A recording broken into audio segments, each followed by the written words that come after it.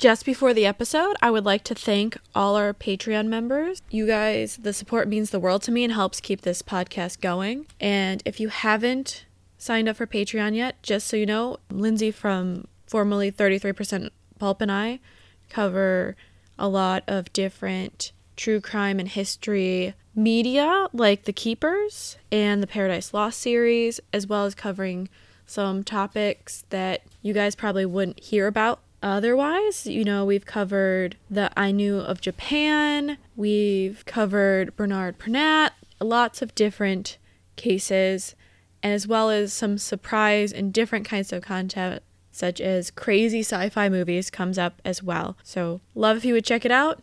Thank you guys for all the support and allowing me to keep doing this for the past few years, so thank you. And now on to the episode. Just before the episode, I would like to thank our new patrons from December and January. I know I'm a little behind, but do know your support means the world to me and helps keep the podcast going, to keep all these great sources for the episodes and just basically doing the bare minimum for the podcast. So thank you to Scott F. for pledging and all the patrons who continue to pledge month after month. I appreciate it so much. And now on to the episode. You ready to learn about Cincinnati?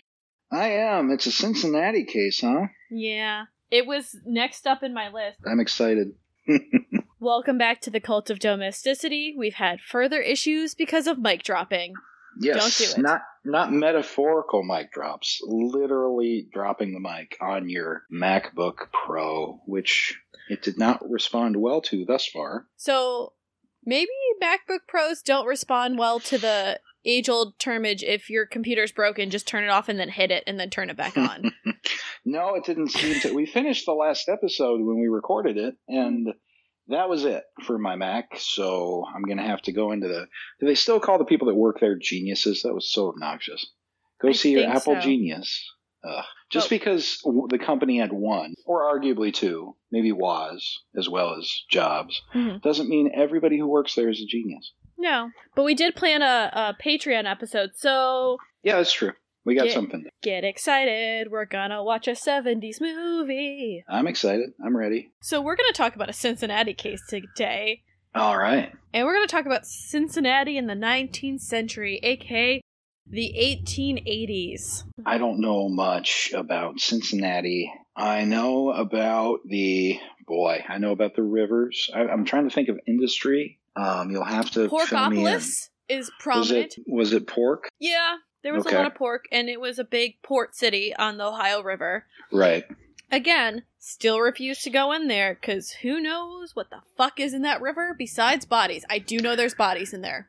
Yeah, that's not unusual for major bodies of water, though. An amazing amount of bodies end up in... Well, it's also...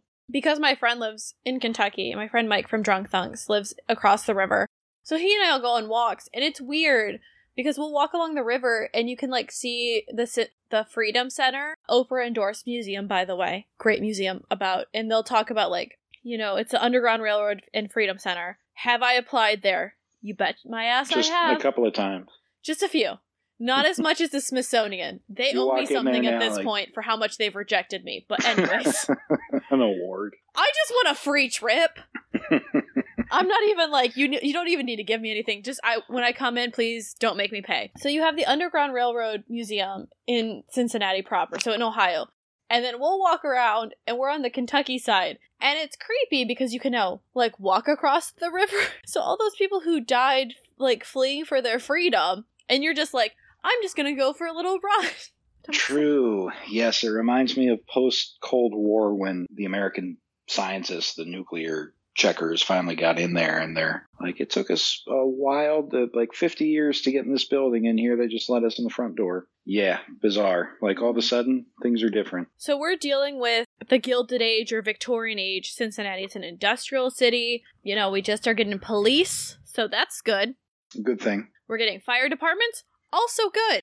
Very good in the 19th century, yes. Yeah, so in my AmeriCorps days, I did have to know some of this stuff, but I believe Cincinnati had one of the first fire departments in the country. In the country? Oh, all right. There is a museum downtown by City Hall, in case you're wondering. Have I been in it? No. Have I walked past it? A shit ton, yes. For the fire department? For the Museum of Fire and police, or? There's a Cincinnati Fire Department. I believe it's Fire Engine number 2 Really? or something like that. I'm trying to picture an early fire truck, and I'm imagining some guy's Model T that they just called Engine 2, like a Domino's driver just puts the sign on top of the hood. It's like, I am now a fire truck, and that's Engine 2. Horse and carriage. Yeah, that makes more sense. Horse and carriage with a big thing, and you have to pump it out. Yeah. It wasn't safe. It wasn't great. But Cincinnati in the 1880s had a rising crime rate, as most developing cities do. And a lot of people weren't happy with general labor conditions. If I remember correctly, we have Rookwood pottery there. There's a lot of pork plants. I don't really know what else Cincinnati's known for, but industry. So, Cincinnati in the 1880s, their police force had 300 men. I don't know how many they have now, but it's definitely at least twice as many men. Yes. General menage. I would think so. Humans. General humans. There's definitely more than that. And 5 patrol wagons. Just 5. 5 for 300 men. Yeah. So they're all on foot, I guess. And that makes sense with their nightsticks, and they twirl them as they whistle down the street. Or horses or something, yeah. And they would arrest 50 people for murder, only hanging 4. Interesting. So were 46 acquitted, or were they punished in some other way? That is the information I found. Okay. So your guess is as good as mine. I'm going to guess either acquitted or not hung. Sure. Lifetime in jail. We know in January 1st, 1884, there were 23 accused murderers in jail. But at the same time, there's a serious corruption problem. Local leaders were notorious for controlling elections and manipulating the judges and juries. Yes. So, not an uncommon problem in the United States at this time. Not at all, not throughout our history, and especially back then, in the mid-19th century. That election was at 1864. That was just not the last episode I was on, but the previous one, before I broke my computer. We were talking about stealing Lincoln's body. Yes. And that was the election night of 1864. And that one was so close, it took days and days to tabulate all the votes, much like something we all just lived through. But back in that day, when the Democrats ruled in a certain way in one of the contested states, the Republicans in a different state said, screw you. And they just threw out a bunch of votes, literally threw them away. So the election of 1864 we'll never know the actual result of. But the Republic survived. We're still here. In some form or in some way. So, in March of 1884, the city had been dealing with the flood of the previous month. So, in February, I had to think of what month that was. Because you have to remember, we're on the Ohio River. So that floods often? To a certain degree. Also, Cincinnati is surprisingly hilly. You wouldn't think so, because you're like southern Ohio is pretty flat. But Kentucky's not. It's right by... It's not as hilly as, say, when you go north of Columbus or you go towards the Appalachian Mountains. Right. But we're still pretty hilly. Not mountainous. You're not going to get as dramatic. Like, along the river, it's a little more dramatic, but there's definitely a floodplain and problem. Okay. And the Cincinnati Enquirer published on March 9th, laxity of laws gives the Queen City of the West its crimson record. Preeminence in art, science, and industry avails nothing when murder is rampant and the lives of citizens are unsafe even in broad daylight. Wait, that's the headline? That's the headline. That's quite the headline. that headline more or less tells the whole story. We're done. Oh, don't you love historical titles? Because I do. Old newspaper headlines are the best, and they are so... People do complain today about slanted news, but we're just pikers compared to the newspapers of the 19th century, because it's just right out there for everyone. As my advisor said for my thesis, you don't need to quote the entire 3 lines of the book title. And when I say they were 3 lines, legitimately, that was a short one. So is Queen City of the West, is that a moniker that still holds today? And is that a thing? Or was that like a tourist campaign? Or is this a part of Cincinnati's history? And why is it the Queen City of the West? Cincinnati is known as the Queen City. It's one of numerous Queen cities. But before we had like St. Louis, it was a gateway to the West. So you'd go down the river to Cincinnati, and then you'd start your journey west. I think there's like 20-something Queen cities in the United States. Okay. So, because like Charlotte's a queen city, there's other places. It's not uncommon. Cincinnati is also known as Cincinnati because you got that good German accent. Cincinnati. Porkopolis. It's one of the 3 C's of Ohio. You got Cleveland, Columbus, and Cincinnati, all connected by 71, in case you're wondering. The road I hate. I see. So it is Queen City is a designation of some kind. It's just a nickname. But there's way too much murder in 1865. Because of all the corruption and everything, people were getting upset. And the Cincinnati Enquirer, I will say, is still around. It is, yeah. It hasn't gone out of business. It's one of the still continuing local newspapers. Yes. But people were upset because there were murders happening and no one was being held accountable for them, which is fair. Yeah, people dying, and the police are supposed to fix that and solve the crimes, and they are apathetic or corruptible or just incompetent, maybe. Or the police catch the right person, but the judges are paid off, the juries are paid off, and no one's being put in prison for it. You're gonna get pissed. Yeah, system is not working. No. So let's get to the murder. William Kirk was a sand dealer, and he decided to, in addition to dealing sand, which very lucrative, you need it in construction, you need it in making glassware, you need it in pottery. True. And if anybody's ever seen Rookwood pottery, that comes out of Cincinnati, very prominent, very nice. He decides, you know what, I'm going to start dealing in horses as well. Because remember, we're on the Kentucky border. Kentucky has a lot of horses and stuff. We know on December 24th, 1883, he leaves his home in Cincinnati with over $200 in his pocket. That's a lot of money. A lot of money back then, yeah. So, $200 today. Let me guess. I'm going to guess. 85? 83. Post-Civil War. Yikes. Oh, $200 is going to be... That's going to be a couple of thousand easily. Maybe closer to 3 or 4. 2,500 is my guess. 2,500? We have the cumulative inflation rate is 2,478%. So, I was going to say I was right on the money. 5,156. Wow. Okay, so I was low. So the guy leaves on Christmas Eve with $5,000 in his pocket. Yeah, let me tell you, you feel really awkward. And he's bound for, I did not look up how to say it. It looks like Chavoit. In Kentucky or in Ohio? I believe it's in Ohio. Yeah, it's in Hamilton County. Same county then, right? Same county, yeah. He's gonna go a little, pulling it up. Now it would be like the outer edges of Cincinnati, but he definitely would have to go like northwest. Cute little town, little rural now. Like 10 miles probably? Let me pull up the map. And does he have a wagon or is he walking? Now I have to do walking because they don't have a wagon. They don't? Google Earth doesn't have a... I'm using Bing to get free points. Don't judge me. It's about 7 miles from downtown Cincinnati. 7.5 miles. Okay. So if he's walking or has a wagon, that's still going to take a couple of hours. It says it will take 2.5 hours, generally. Okay. And that's with modern road. He's going to buy a horse. However, 4 days later, his body is found in the banks of a stream right outside of Cincinnati. His neck had a rope wrapped around it, and his tongue protruded as if he had been choked to death. He also had marks of being hit over the top of his head. There were some hay seeds stuck to the bloody rope, which kind of suggested it was committed in a stable. Okay. Yeah, so they start doing an investigation of the stables, and they get his identification, because they just found this body. You're like, oh, that's weird. In Kirk's stable, they actually found bloody stains in his clothing. His own stable. His own stable, so he didn't even get to leave. Ah, how is it known that he left with money, I wonder? Probably he told someone. Because I assume the money's gone now. Oh, yes. He had 2 young hostlers in his employ, so people who tend to his horses. Okay.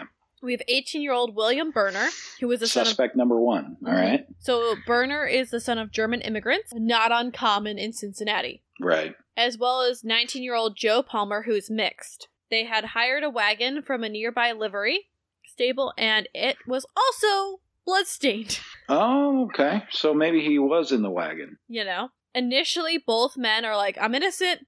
Wasn't me. Wasn't me. They're like, we found blood in the stable. It wasn't me.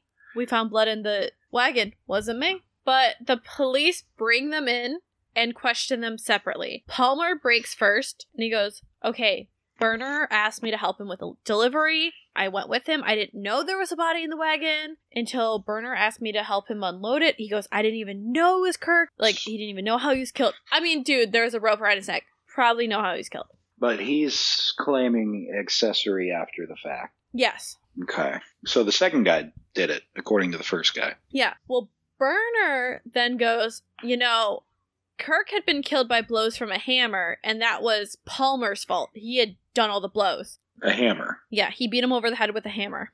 Okay, so there's no strangulation. My thing is, I think it was a little bit of both, because they said his tongue was out and his head was bashed in, so maybe you strangled him, he woke up, freaked out. Ah, yeah, sure. Palmer then, according to Burner, took all of Kirk's money and gave Burner $100. So he took half of the money, gave it to Burner. Fair enough. I suppose. Yeah. It didn't work, though. Their silence lasted all of, 3 days. Yeah, basically. Well, it took him 4 days to find the body. So, after they found the body, maybe 2 days. Okay. Burner then took the hired wagon away, and, they unload the body. Palmer heard Burner's story and goes, no, you're a liar, makes a full confession. He goes, changing his story, goes, we have seen Kirk at various times with a lot of money, and we decided to rob him when they saw him the day before Christmas, because remember, it's the 24th. Mm-hmm. They were like, it's perfect time. Again, remember, he has $5,000 of modern day money. People have robbed for less. Oh, sure. Yeah. So, and this is according to Palmer. He goes, Burner grabbed a hammer, he grabbed a club, Burner struck first, Palmer followed until they each had hit him 4 times. They're like, Kirk was still alive, so they wrapped a rope around his neck and each pulled on each end. So they do the wrap around and each grabbing an end and pulling. There they discovered that Kirk was carrying $245. So you're like, okay, let's see how much that changes. So this is guy number 2 claiming they didn't know he had that amount of money on him. Guy number 1. Moment. Guy number 1 is saying, because we've seen him with a lot of money, we figured he might have it on him now. Yeah, and this moves it up to $6,300. So, I mean, it's still a lot of money. Yeah. It more implicates them both equally, because they were both we both hit him an equal number of time. We were pretty suspicious. Yeah, that's not the way it happened. Fair to say. I think the fact that if they both strangled him, I'm like, yeah, I could see them being like, he always has this money. The blow count, I could see them both hitting him and him not dying and then being like, shit, wrapping the rope around and pulling. Right. To me, that makes more sense. Yes. Burner gave Palmer $100 because they agreed that the man who struck the first blow would get the lion's share. What? Okay. So you're the first one with balls. You get more money. I guess so. All right. And they're like, okay, where's all this money? Palmer goes, quote, I went out with 3 or 4 fellows on Christmas night and we blew it all in. I have told the whole truth now and nothing but the truth, and I feel 100 times lighter, end quote. And I was like, you know what? That's exactly what I expect to happen. So he says he spent all, $3,000 of his share on Christmas night. Yeah, so he had $100. That's pretty impressive. I'm not sure if that sounds exhausting. So $100 at that time was about $2,500. But think about it. If you're going out with 3 or 4 guys plus yourself, so let's say max 5 people, you could easily. You could do it at the right place. Probably tough to do it at chili place, but there are places where you could do it. I'm assuming, okay, you go out for chili first. Let's get that out of the way. Then you go to a couple bars. You might buy a couple rounds for the whole place. Yeah, that's a lot of rum and cokes, though. That's a lot of German beer. Yeah. So yeah, you hit the 18th century of 19th century strip club at some point. And you have to assume all of your tabs, so say you spend $50, times it by 5. Because it's on you. Yeah, you're paying for everything. Yeah, you can definitely do it. It's just the money's gone now. It's an interesting note that they formulated this plot to commit this heinous crime so that they could have one night of fun. But that is just Palmer. So Burner could still have the money on. Right. That's what I'm thinking. So that's half the money. So half the money's gone. Or even mostly gone, Right. Palmer tells the cops, he goes, oh, Burner's gonna go free because his people have money. So his family, his people have money. He would tell the reporters, quote, this is a hell of a murder. and we ought to be lynched, end quote. So he knew he fucked up. Yeah. So let's get into the trial of William Burner. This happens March 3rd, 1884. They're tried separately, which, fair enough. The trial is going to last longer than 2 weeks because the prosecution is building circumstantial case, so they want to make sure that everything is clear, nothing's going to be left to question. Okay. Burner keeps going, I witnessed Palmer murder, I had no plans, I didn't do anything. Everybody's like, sure, bro. Sure you didn't. Right. Everybody assumed that Burner was going to be found guilty of the first degree. They knew he had murdered Kirk in cold blood in broad daylight the day before Christmas. You have to also think about that. It's the day before Christmas. Yeah, that's not very joyful. It's not very of the season. No. And people of Cincinnati were like, nah, bro. Yeah, we're not here for this. So it outraged the community, you would say. Yes. Which is part of this story is the outrage. Okay.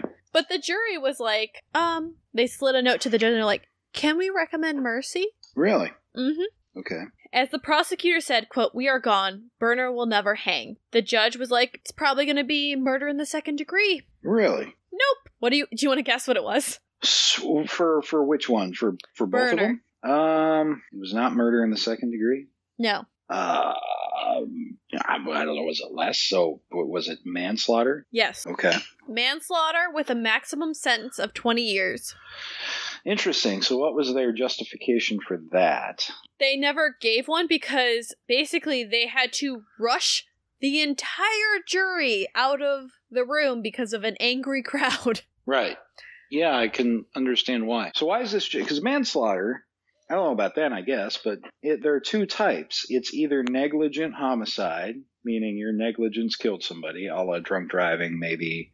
These days they say if you're a drug dealer and you supply somebody, some places you can be charged with that. Or the wife's in bed with another guy defense. Those are the two types of manslaughter today. But second degree murder at least would fit this, because first degree you'd have to prove planning. You'd have to prove some kind of premeditation, which can be tough. So you go second degree to be safe, but you get your 25 to 50 years. And they had a motive. They planned it. You could probably make a case for first degree, let alone second degree, but they went all the way down to manslaughter. Yeah. Basically, as soon as they announced it, spectators booed and hissed the jury, and the judge goes, quote, that's a damn outrage, end quote. Because you have to also remember, at this point, there's so many miscarriages of justice that people are fucking done. Yeah. Even when the judge is scolding you, that's bad news. Next day, the newspaper is called for a public meeting to condemn the verdict. Palmer was convicted and to be hanged. Like, he didn't even get this. So it's really, Burner gets kind of let off lightly. Yeah. We know because of an article in the New York Times from March 27th, 1884, James Bourne, one of the jurors, had spent the night at the Bremen Street police station after being threatened by a mob. He returned home that morning. A crowd threatened to hang him, and they dispersed it by the police. But later he was beaten and again taken to the police station for his own safety. This is actually interesting. This is like a crisis of the judicial system. Mm-hmm. Judicial and police system, Yeah. Everybody's like, what the fuck? Because now you've got what is clearly, by popular opinion, an unjust verdict, but you're bound to respect the verdict because that's the system. So you're teetering here on just mob rule and the overthrowing of the whole system just one place. In one place, but we'll get to why we can't really judge it after the fact because there's destruction and documents are destroyed. But anyways, so another jury member, Charles Dullhand, actually got pelted with rotten eggs and did not return home because of fear. Wow. All right. So did the jury say, though, why they were so lenient? They didn't. Interesting. No. I think they were too terrified. Well, that backfired because now their life isn't super fun. No. So another jury member, Louis Havenmeyer, was told he was fired when he went to work.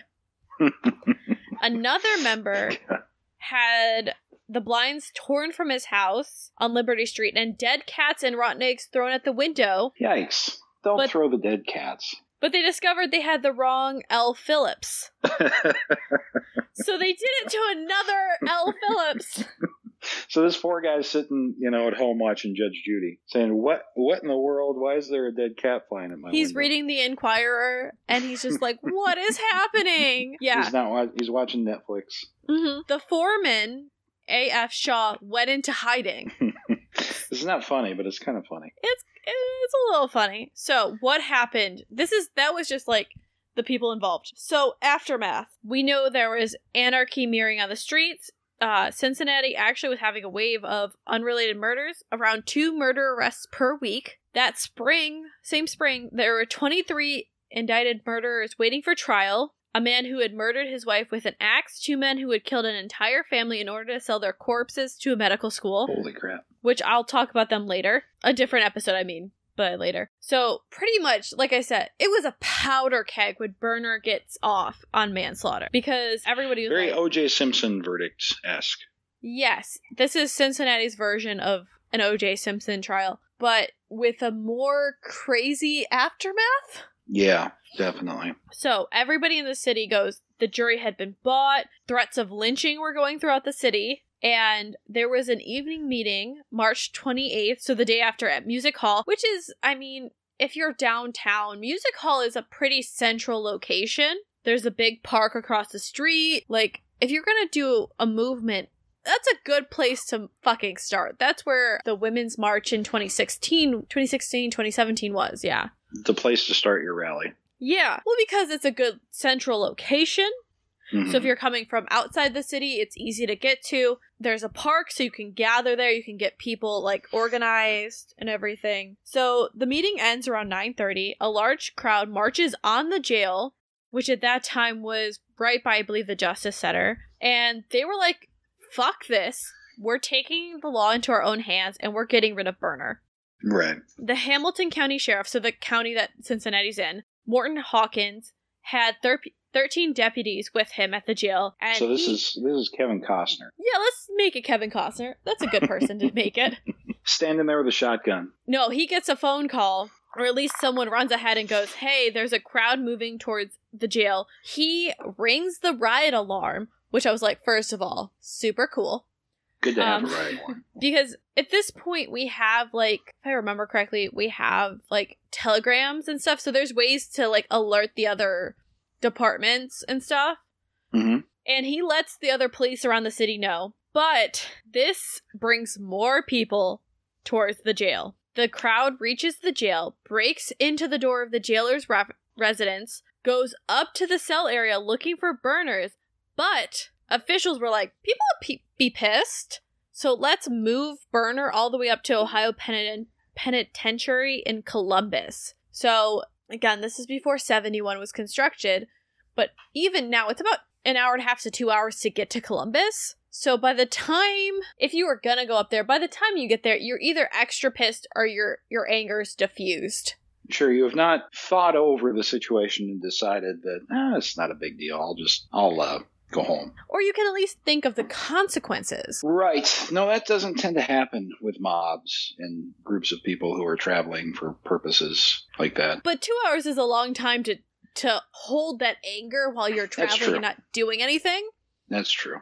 That's true. Yeah. So they begin to trail out of the jail, and on the streets, it gets ugly. So all the police that the sheriff had summoned, because remember, he hit the riot alarm, begin to show up. The crowd manages to turn the first police wagon away. The second one, which contained the chief of police, Riley, forced its way through to the jail. All of a sudden, there's a melee happening. Chaos, people are freaking out. It's a full-blown riot. And like any riot, it's no longer about what they're there for anymore. Now the riot is feeding on itself. Yeah, I mean, we all know riots, protests start with a purpose. Once you start rioting, it's no longer about the original purpose. Right. So not good news, especially if you're, the intended prisoner here. I mean, he doesn't even know this is happening. He's. I suppose he could probably hear something. Oh, that's right. He's in Columbus. He's in Columbus. He's far enough away. He's safe. That's the crazy thing about this. He's safe. He's not even there. No. Yeah. Palmer's probably there freaking out, but Rioters shot several gunshots, one which hit a 17-year-old boy in the head. Then, someone threw a stone and knocked a police officer unconscious. So Chief Riley and his men escaped by entering the jail through a tunnel connected to the courthouse. And what most people don't realize is the courthouse is the keeper of the records right now. Mm-hmm. So remember this. The crowd changed from, concerned citizens who were like, we are upset about this, outcome, into a mob, looting and just committing violence. They break into the jail, and the occupants station themselves behind iron doors inside of the jail. Attackers begin hammering at the doors. So, these are people just working there. And we can't assume, what level of compliance they had and all the corruption and whatnot. Right. I wonder how many just basic prisoners are in there because they're drunk the night before or whatever. The worst luck. Yeah, that would be, just my luck. I got a parking ticket, and now there's a riot outside. So the attackers are hammering on the doors, and afraid that these doors are going to break, Sheriff Hawkins calls in for relief from the Ohio National Guard, and there are 2 companies on duty at the Cincinnati Armory, which I'm like, cool, we had an armory. And these guardsmen, under the command of Colonel C.B. Hunt, arrive at the jail after the intruders actually broke through those doors. Those are iron doors. They broke through iron doors. That's a lot of anger. Wow. I'll bet you still have an armory, by the way. We probably do. It's probably just not known. It will be, I feel like Wright Pat, because it's up in Dayton, would come down more likely than anything. And that's where the aliens are, too. They're hanging out. It's cool.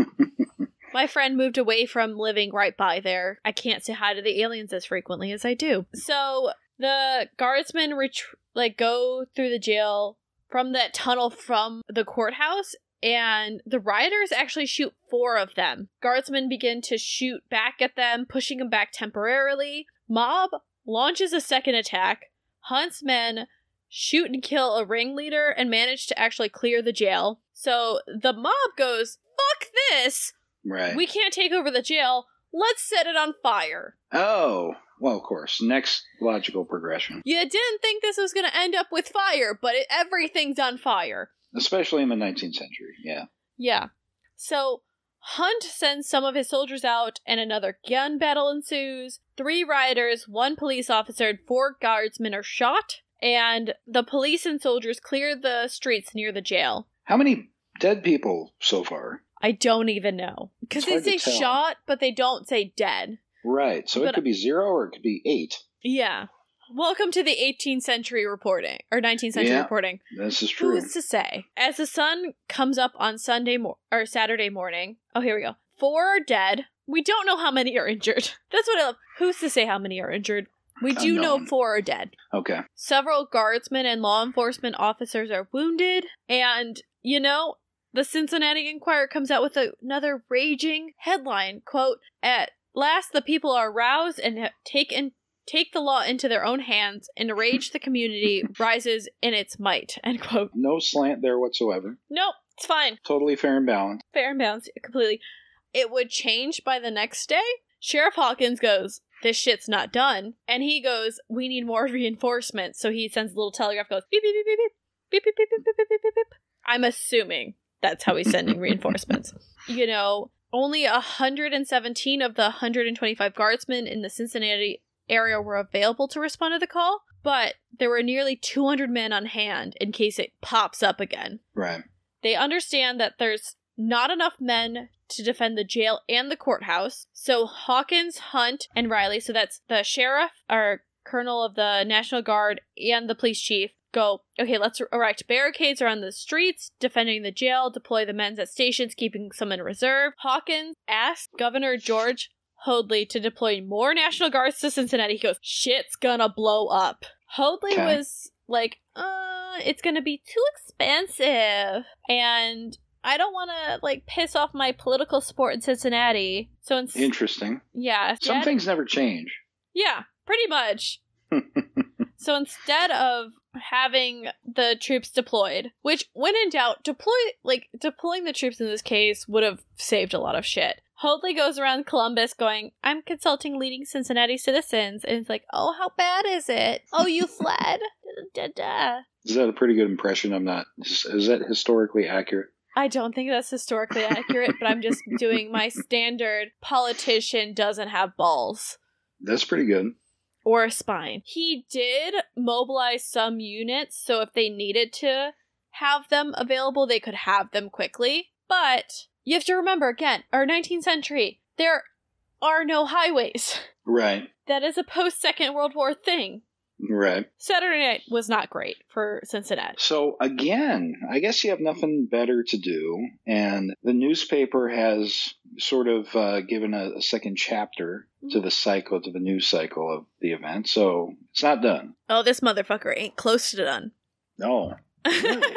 All right. So we had night one of riots on Friday night at the courthouse. All right. They're pissed. They discover he's not there. They start fighting the police and the National Meanwhile, the Guard. newspaper is like, keep going. You guys you're rock stars. Keep doing it. The public is rising. So, Saturday was payday. What happens on payday? Party! Right. Gonna rage. Shots. Shots of what? We're not sure. Chili, maybe? You also have to remember, okay, so where the courthouse is very close to where OTR is, which non-Cincinnati people, OTR is over the Rhine. There's issues with it now. We're not talking about that. But I've heard those, yeah. Over the Rhine, where all the German people live, where all the breweries are. You also probably have to have some decent liquor coming up from MASH coming up from Kentucky at this point, right? It's a great time. I'm not mad about living here because I get great beer and great whiskey and bourbon. I'm happy about it. But seriously, it's like the best. I can drive 20 minutes and get good bourbon. I'm very content with this. So, people have extra money to buy booze. Right. They get a little drunk. As night falls, for most riots, the crowds begin to come towards the barricades because they're like, a lot of things sound great when you're drunk. They're not, but... dancing, picking up chicks, insurrection, all sound good. Getting aggressive while playing Among Us, it's fine. Yeah. We're all not speaking from personal experiences. I definitely haven't let a riot when drunk. I have not fomented insurrection while drunk. I've done the other stuff, but that's about it. So, people start fighting with the defenders, as the defenders are like, we need more people. Yeah, but it's like a slow trickle turning into a giant mob. And they're like, hey, no one's defending the courthouse. So... because they had to allocate the resources, right? They had to choose. They're like, okay. People are like, hey, the treasurer's office is in there. They go in, set it on fire. Mm-hmm. Because naturally, when you're drunk, fire seems like a good idea. Again, not from personal experience. So, all the records, county, city, all the baseball scores, they're all up in flames. You can still go see the ones that are a little charred. Yeah, that's true. I have. It's pretty cool. The fire spreads to other offices. Firefighters show up, trying to fight the fire, but again, there's a mob. So the mob's like, fuck you. And Hawkins goes, his men are so tired, because, they had to have people there during the day, because if there's not people, then people are going to break in. So he's like, okay, go help the firefighters. We do know that at least one guardsman is shot and killed, another's injured. And I'm like, damn, y'all came drunk and with firearms, but... there's not much else to do. Yeah. Shoot things, set people on fire. Well, get drunk. Maybe not people, but maybe. I don't know. Get drunk. It's just a Saturday fires. night in Cincinnati. They retreat to the jail to await reinforcements, because remember, they're coming from Columbus. Right, yeah. So, let me just do a little Google mapping on how long it would take to walk from Columbus to here. You gotta be pretty... well, yeah. I guess that's how... They're spending their Saturday night. When did they leave, though? Friday? They left at, around 5 p.m. On Saturday? Yeah. Okay. Yeah, they're not going to be there in time. Minimum 36 hours? Wow. So they're not going to be there till Monday, probably. Best case. When the whole of Cincinnati is already burned down. All right. Well, nothing else you can do, I guess. Even, that's just walking. Even if you left earlier, we do know that there's Ohio National Guard reinforcements arriving around 9:30, which they could have been closer, but the troops were on a train station, moved from the train station 3 blocks of the jail, and then they encountered the mob. The 300 men, instead of going forward to relieve the jail, backs up because they're threatened by the rioters. So it's like the blind leading the blind. This commander would later face a court inquiry, and he was guilty of incompetence, disobedience of orders, and relief of command. So he did not do the correct thing, and I agree. Well, he had one job. Relieve the people. Yeah, and just, put down the riot. Go ahead. That's you. The situation at the jail is getting worse because the mob is growing. No one's coming to stop it, and they're like, well, fuck this. No one's coming here to stop us. Let's have a good time. Right. They finally get relief around 10:30 to 11 p.m. So people start getting there around dusk. And so it's March, so let's say 6 o'clock. The people who didn't show up and help are 9:30. So they have let's say minimum 4 hours to do whatever the fuck they want. And they've already set a fire. Just a great time. They get 425 National Guardsmen armed with a Gatling gun, and they go quickly to the jail. As they're going towards the jail, rioters are pelting them with insults and stones. Because why the fuck not? No one stopped you to this point. What are they going to do with this Gatling gun? That's like an automatic gun, right? Yeah. It's a machine gun. Yeah. That's not going to be good. I'm terrified because I just looked up Gatling gun, and the first thing that came up was Gatling gun for sale. Not surprising. Also, right there in Kentucky. So, Gatling guns are like a baby machine gun on a cannon. You manually turn the barrel so it fires it was one of the first machine guns, right? Yeah, it's like the first machine gun, but still on cannon wheels. So on carriage wheels. So they're rolling this thing across town. As they're getting hit by stones. They get to the jail, and Sheriff Hawkins goes, let's just clear the street. Again, the courthouse is still on motherfucking fire. Right. Just pointing that out. They begin to push back the rioters, building new barricades. 10 guardsmen are wounded by gunfire as they do this. And... so people are shooting them. Yes! Yes. They're throwing rocks, throwing insults, and shooting at them. And think about this. There's almost, 450 guardsmen coming up, and they're still like, yeah, we still cool with this. We're still gonna attack you. Cincinnati doesn't give a fuck. Yeah, this is borderline. There are military conflicts and major wars that have had fewer people than this. Yes, and this is just because of people were done with the lack of justice in their city. And drunk, also. I mean, who's to say? Play Among Us drunk. Why not? We know that looting and vandalism is spread throughout the city. Sure. Fighting continues around the barricades. With rage, they attack the barricades. They're not successful. Rioters are like, fuck this. Let's start sniping at them. And I'm just like, y'all serious? Wow. Y'all serious right now? It lessens around 3 a.m. Yeah. I mean, that's when the booze ran out, I guess. I guess that's when you start to become hungover. Yeah.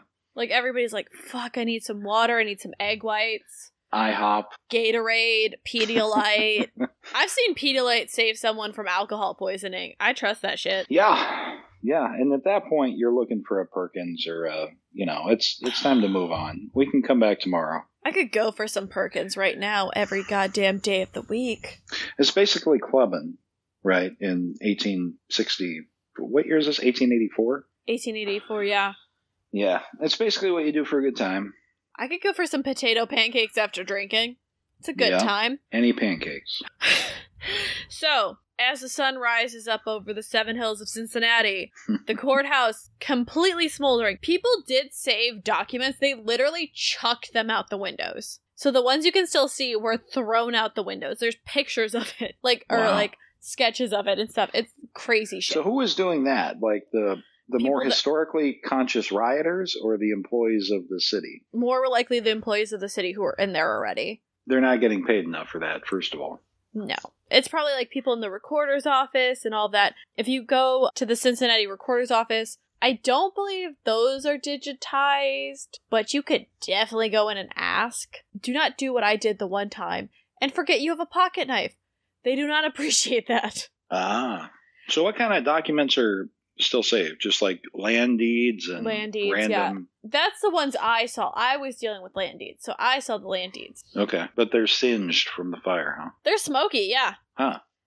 That is pretty cool. Because, Cincinnati started being settled around the 1790s, so it's an older city that you think of. Yeah. And the main reason that everything is such a hot mess is because the governor was so indecisive. Wouldn't send backup. Sunday goes, We're not fucking with this anymore. So the governor's worried that he's going to be on the wrong side of public opinion if he sends the guard. On Saturday. By Sunday, he goes, nah, bro. Sends 2,000 National Guard and 50,000 rounds of ammunition to Cincinnati. He ain't fucking around anymore. But that's only how many bullets per person? 25? I can't do that math, Scott. Stop. I guess that's a lot considering this is not a war. This is your own people. But still, 25. If I'm going there and stuff's on fire and people are shooting and there's a Gatling gun, you are right. That is 25 bullets per person. It doesn't seem like a lot. Use them wisely. I'm really impressed with your math right now. Courtney, that was 50 divided by 2. I'm not good at math. We all know this. Now we do. We really know this. I'm not good at math either, but 50 divided by 2 I can do. I didn't think about doing that, okay. The governor sent Adjunct General Ebenezer Findley. Excellent name. Great name. To command the troops. As the Cincinnati Enquirer said today, remember what they said the day before, like, oh, look at the public's woke. Today it was, quote, fire and fury, the reign of terror, end quote. Awful scenes in Cincinnati, end quote. Amazing how the media gets to step aside from the situation they helped to create. Right? Yeah. Some things never change. And the rioters were still not done. They're like, hold my beer. Or, in this case, give me more beer. They begin to gather again. The crowds are swelling. Tensions are mounting. And now head of the National Guard, Findley, goes, tonight's going to be a problem. And he was correct. Around 8:30 p.m., there's a group of 150 riders that begin pushing streetcars off the tracks. Okay. Several blocks from the jail, which if you think about it, that'll block up shit. Yeah, it's like turning over a cop car or a bus now, I guess. And Cincinnati had a lot of streetcars because we had hills, so it was easier and da-da-da-da. And looting and vandalism breaks out around the city. The fighting really ramps up between 10 and 11 p.m. Rioters are shooting at soldiers behind one of the barricades. As they're told to stop, the rioters are like, fuck that. And we see the soldiers using the Gatling gun to scatter the crowd. The final outbreak of violence occurs near a barricade on Court Street at 1 a.m. So this is Sunday morning. This is Saturday now Monday morning. Oh, Sunday night. Okay. Sunday night to Monday morning. This is all for one verdict. Yes. One verdict of manslaughter. But if you think about it, there's so many people that have gotten off. Sure. It's the flashpoint. It's a slow rage. Right. And people are just done. Rioters fired over 50 shots as they came closer to that barrier on Court Street. The National Guard did not respond immediately. So when the mob charges the barricade, soldiers fire 2 volleys at them. The crowd retreats, leaving behind several wounded. And that's the end of the violence. Yeah. Well, it's now a Civil War firing. Mm-hmm. You know, that's crazy. So it turned at first it seemed like they didn't want to and they weren't capable of putting down the rioting anyway, but at this point it's just become its own military conflict. Yeah. So the full strength comes to about 2,500 troops with the National Guard on Monday. That's a lot. That's, especially for now, or yeah. like that point, in the 1880s. The mayor closed all the bars in the town. He's like, nah, you're not drinking anymore. No. That's funny. Well, probably worked, though. But you have to think, people returned to work on Monday, and there was no more violence. Yeah, it's just a weekend trip. You know, just a mild weekend riot. Right. Causing a lot of damage. So, the head of the National Guard, Findley, begins sending guardsmen home on Tuesday. The majority of soldiers left town on Wednesday. There was some that stayed until April 17th. So they kept people there just to be like, you trying to go? We're here. Well, there's always going to be a couple of leftover rioters, too. People that just want to continue because they're anarchist. It's a good time. By the end of the weekend, the fire had destroyed the courthouse. 45 people were dead. 139 were wounded. The guardsmen had 40 casualties, including 2 fatalities. Is that included in the total? Don't believe so. So it's 80 people? I believe so, yeah. Okay. That's insane. So that would be 47 people dead and 179 or 180 people wounded. This has to be top 5 American history riots in terms of casualties. I think it's pretty up there. Has to be, because now even at the heights of the civil rights movement, when things got really real in the South in the 50s and 60s, when someone died, that was real. That was a big deal. And now we have 80 people, maybe 40 to 80 people dead. Are you ready for the craziest part? Okay. We haven't gotten to it. So there was a scheduled election the next week, and the people of Cincinnati actually voted to return the candidates to the same office whose corrupt practices had triggered the courthouse riot. Okay, so do we trust that outcome? Because that doesn't seem to make a lot of sense. So I think this election, yes, but we know that the bigger impact, and I will do an episode on him eventually, was the saloon keeper named George Barnsdale Cox becomes political boss after this. He realized that there was a vacuum in the city power coming up because people, there was no one to run against the people already running. So it was hard for them to, swap over the power. Oh, I see. Okay. But yeah. After 4 years, he would earn the nickname Boss Cox, controlled for another 30 years the political machine that would eclipse the previous old McLean Campbell ring. And, we really see that it kind of changes Cincinnati because in 1924, Murray Seasongood would form a coalition of reform parties, progressive crusaders, good government movements, and the city's elite to form the Charter Committee. So this would be the start of Cincinnati's city manager system, honest elections, civil service hiring, and a slimmed-down city's council. So we have a mayor, a city manager, and a city council in Cincinnati. So there was a reaction to it. It just took a couple of years because it was so close to the first election, you couldn't vote the guys out because some of them weren't opposed, it sounds like. Yeah, it were the people opposing them. It wasn't good. And so it took the fire, the riots, Boss Cox, and everything. So it really takes about 40 years before we get into the modern system, which I know if you're from Cincinnati, our council is going through a crisis right now. Not going into it, but it definitely built a system that had more checks and balances than it previously did. So we have the mayor and the city manager have to work together with the council. It's a lot more codependent. Right. So it's harder to control all of them. Mm-hmm. But I see. All because of setting shit on fire. Yeah. Well, that's interesting. That is all of the result of the murder of William Kirk.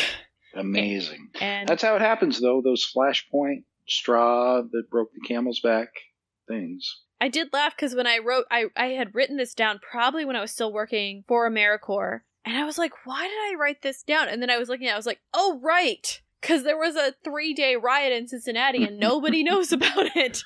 Yeah. No, I definitely never heard of that. And that has to be one of the more deadly riots in American history. Oh, yeah. I'm trying to think of any that are more deadly off the top of my head. There's probably some in New York or Boston or something like that. But I think one more beer will assist. Damn. You've got the good, opening. I finished that bottle of wine, so. Well, there we go. We're both in great shape. So, what did you think? That was, I didn't know about it, so I liked it. It is, it makes me wonder, like all modern American history, what happens if it didn't happen? Yeah, I think if it didn't happen, it would, Cincinnati's leadership would be so different. There would be no Chile. I hope so. It would, but I guess I would think that eventually, I think corruption of local government, like in Chicago, like in New York State, New York City, I think it comes to that point eventually until it needs to be broken up and reformed. I think that's kind of how our system works. So if not that, then possibly something else, but maybe better for Cincinnati long term that they learn that lesson early. That is true. Hopefully we don't have as bad of issues to say. So is the stuff happening now COVID related? No. If I remember correctly, and I haven't caught up with it, they were supposed to, if so many people are on a chat or something, it would be a quorum. And so certain members of the committee had a group chat, and they talked about things, and that's conspiracy. Interesting. Yeah. Well, but yeah.